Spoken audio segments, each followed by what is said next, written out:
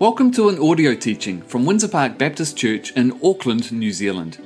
If you would like to look at the message notes or see some questions for reflection that take their lead from today's teaching, head to our website windsorpark.org.nz and head to the online tab where you'll see services and series, and you can download different resources from there. Thanks for joining us, and we hope you're encouraged by today's teaching. Kia ora everybody. If you've got a book next to you, I'd challenge you to randomly open it up to any page and read a paragraph. I'll do that with the book that I'm reading now, Tom Holland's Dominion, The Making of the Western Mind. Big, thick book. Randomly open to a paragraph. To suffer was to gain redemption. In 1231, when Elizabeth died of her austerities at the tender age of 24, Conrad did not hesitate to hail her as a saint. Just a random paragraph. Now, naturally, you'll find that for most books like this, the paragraph you read will make no sense unless you understand the wider context of where that paragraph fits into the bigger story of the book, as that paragraph would make sense if you understood the history. Unfortunately, most of us who read the Bible do this exact practice for most of our lives. We find a random verse and interpret what it's saying without understanding who was writing it, who they were writing it to, why they were writing it, and what else was being said around it. Asking these questions and a few others is life-giving and helps us immensely to see what God is saying to us through the whole Bible. I want to endorse two books to sit next to your Bible, both written by Gordon Fee and Douglas Stewart. One's called How to Read the Bible for All It's Worth, and the other, How to Read the Bible Book by Book. Excellent resources for us. Well, today is week 4 of a series I introduced in mid-February called Romans, the letter that changes everything. We're working our way through a letter in the Bible that is described in one of the books I've just mentioned as being arguably the most influential book in Christian history, perhaps in the history of Western civilization. A huge claim. The Apostle Paul, its author, says some big things about understanding the gospel, God's righteousness received through faith in Jesus Christ, and the gift of the Holy Spirit. There is a lot in this letter that was written to a church in Rome. A few weeks ago, Caleb took us through a section of the letter. A section that has its title in most of our Bibles as being God's wrath against humankind. Chapter 1, verses 18 to 32. But of course, you can't read that section without first considering what I talked about the week before, when Paul writes about the gospel being the power of God for the salvation of everyone who believes. Chapter 1, verse 8 to 17, which you won't quite understand without hearing Paul introducing himself in chapter 1, verses 1 to 7, when he outlines who he is and what he's being called to communicate. In summary, you can't just randomly pick out a verse in chapter 1 and say anything about it without first understanding the flow of the overall letter. This is true when we come to chapter 2 today. Everything that Paul says in chapter 2 of Romans flows out of what he has written in chapter 1, which we could summarize as saying was all about the gospel being good news to those who embrace it, in fact, amazing, life-changing, eternity-shaping news, or not so good news to those who don't embrace it. You can see the flow working itself out in the first verse of chapter 2 because of the word that Paul uses. He writes, "You, therefore, have no excuse. You who pass judgment on someone else, for at whatever point you judge another, you are condemning yourself, because you who pass judgment do the same things." The key word here is therefore. Paul is saying, in the Grant Harris paraphrased version, because of everything I've said to you so far, you therefore have no excuse to judge people because you're in the same boat. None of you can live up to the righteousness that God offers except through Christ, so just leave the judgment of who's saved and who's not up to him. And based on that, listen to the flow of how he outworks that and the rest of chapter 2, verses 2 through 29. Now we know that God's judgment against those who do such things is based on truth. So when you, a mere human being, pass judgment on them and yet do the same things, do you think you will escape God's judgment? Or do you show contempt for the riches of his kindness, forbearance and patience, not realizing that God's kindness is intended to lead you to repentance? But because of your stubbornness and your unrepentant heart, you are storing up wrath against yourself for the day of God's wrath. When his righteous judgment will be revealed, God will repay each person according to what they have done. To those who by persistence in doing good seek glory, honor, and immortality, he will give eternal life. But for those who are self-seeking and who reject the truth and follow evil, there will be wrath and anger. There will be trouble and distress for every human being who does evil, first for the Jew, then for the Gentile, but glory, honor, and peace for everyone who does good. First for the Jew, then for the Gentile, for God does not show favoritism. All who sin apart from the law will also perish apart from the law, and all who sin under the law will be judged by the law. For it is not those who hear the law who are righteous in God's sight, but it is those who obey the law who will be declared righteous. Indeed, when Gentiles, who do not have the law, do by nature things required by the law, they are a law for themselves, even though they do not have the law. They show that the requirements of the law are written on their hearts, their consciousness also bearing witness, and their thoughts sometimes accusing them, and at other times even defending them. This will take place on the day when God judges people's secrets through Jesus Christ, as my gospel declares. Now you, if you call yourself a Jew, if you rely on the law and boast in God, if you know his will and approve of what is superior because you are instructed by the law, if you are convinced that you are a guide for the blind, a light for those who are in the dark, an instructor of the foolish, a teacher of little children, because you have in the law the embodiment of knowledge and truth, you then who teach others, do you not teach yourself? You who preach against stealing, do you steal? You who say that people should not commit adultery, do you commit adultery? You who abhor idols, do you rob temples? You who boast in the law, do you dishonor God by breaking the law? As it is written, God's name is blasphemed among the Gentiles because of you. Circumcision has value if you observe the law, but if you break the law, you have become as though you had not been circumcised. So then, if those who are not circumcised keep the law's requirements, will they not be regarded as though they were circumcised? The one who is not circumcised physically and yet obeys the law will condemn you, who, even though you have the written code and circumcision, are a lawbreaker. A person is not a Jew who is one only outwardly, nor is circumcision merely outward and physical. No, a person is a Jew who is one inwardly, and circumcision is circumcision of the heart by the Spirit, not by the written code. Such a person's praise is not from other people, but from God. Now, there's a lot in there, a whole chapter's worth. But if we were to stand back and take away all the comments that are directed at the tension that existed between Jews and Gentiles at that time, that is countered by what Paul writes earlier in chapter 1, verse 16, that the good news of the gospel applies to everyone, then there's an obvious theme identified at the beginning of this passage. But let's briefly just look at the tensions we're taking away. Jews judged Gentiles because they didn't live under the law of Moses, which meant they didn't consider circumcision a religious requirement.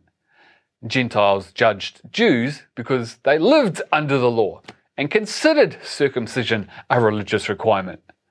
Now, we could have a long discussion about the law and about circumcision. Maybe we would focus on the law a little bit more because it's a little bit more comfortable. But Paul here is saying it's not really worth arguing about those things because both Jews and Gentiles were as bad as each other. So there was no point in Jews judging Gentiles or Gentiles judging Jews. As they both were failing to live up to the righteousness of God, that is only possible through faith in Jesus, not through deeds.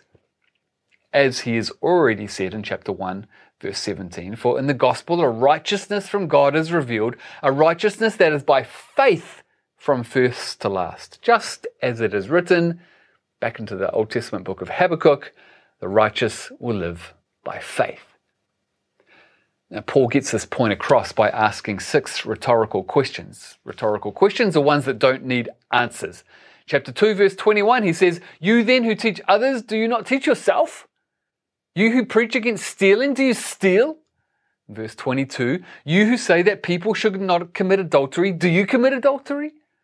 Or you who abhor idols, do you rob temples?" Or in verse 23, "You who brag about the law, do you dishonor God by breaking the law?" The answers are clear. Of course they do these things. And in verse 26, "If those who are not circumcised keep the law's requirements, will they not be regarded as though they were circumcised?"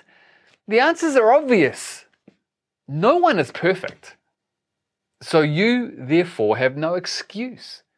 You who pass judgment on someone else, for at whatever point you judge the other, you are condemning yourself, because you who pass judgment do the same things.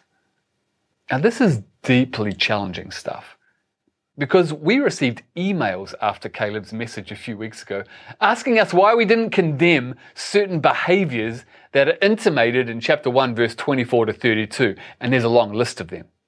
Now, while no list in Scripture is ever complete, how could we judge certain behaviors when we're just as guilty as anyone else of not living in the fullness of God's righteousness?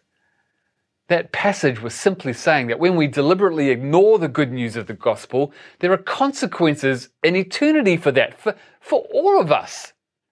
So what Paul is driving at in chapter 2 is that a picture paints 1,000 words. How we live our lives displays whether or not we're allowing the righteousness of God to actually shape our heart, which then affects how we live. Paul is asking a question in words that we're familiar with here at Windsor Park. Are we doing life in faith together? And that, my friends, is a question that only you can answer.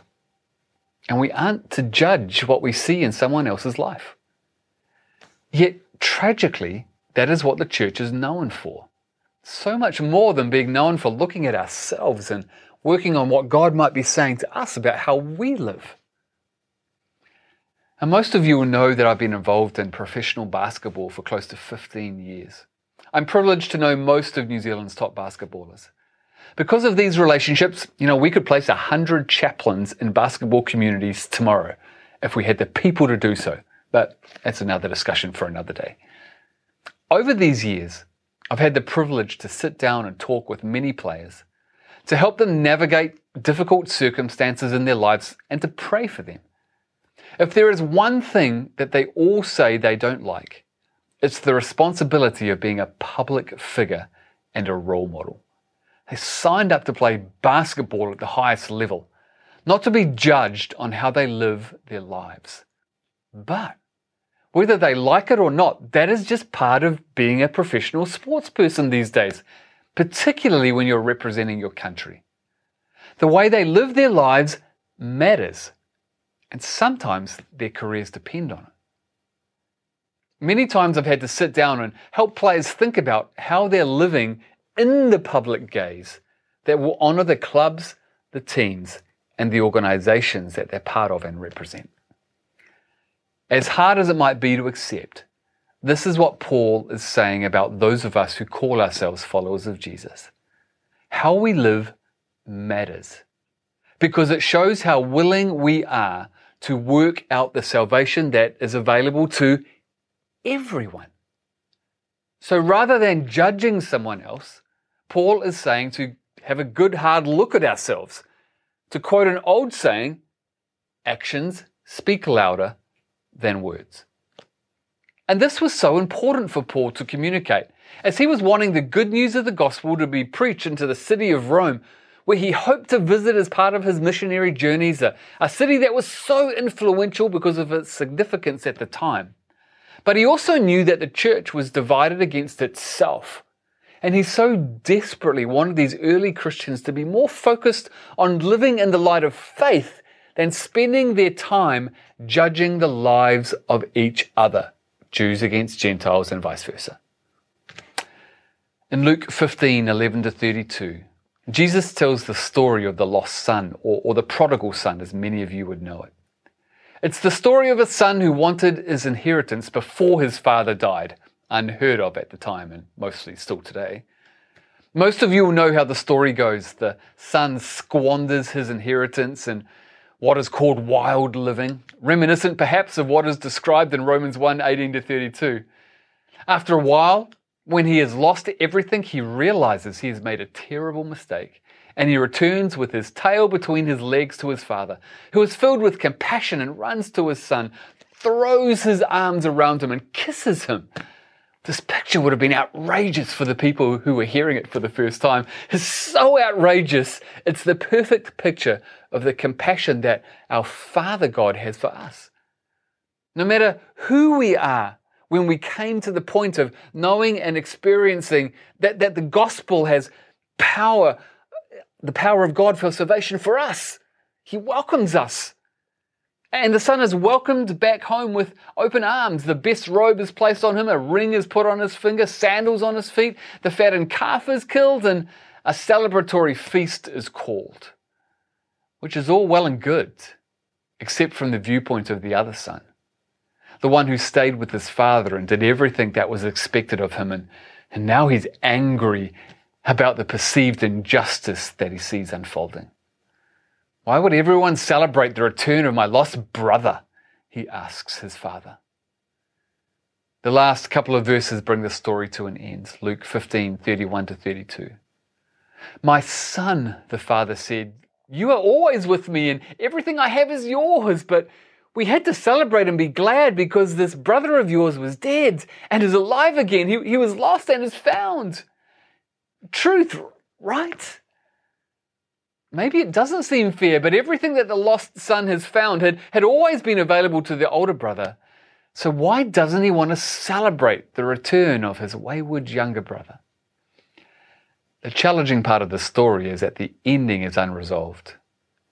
We're left wondering, how did the older son respond? Did he celebrate or did he continue to judge? And when we look at the lives of those around us, that question remains pertinent. Do we do all we can to encourage those around us to return to the Father? Or do we spend our time judging those who don't fit the boxes that we've predetermined someone should fit in? Folks, in our time, in light of what Paul writes in this letter to the church of his time, we don't have time to judge the lives of others, and this letter would say that we're hypocrites if we do. If we aren't ashamed of the gospel because it is the power of God for the salvation of everyone who believes, then let's live out our faith by focusing on allowing the Spirit to heal our wounds and deal to our insecurities, and to put our faith into action through our love, grace, and compassion to those around us.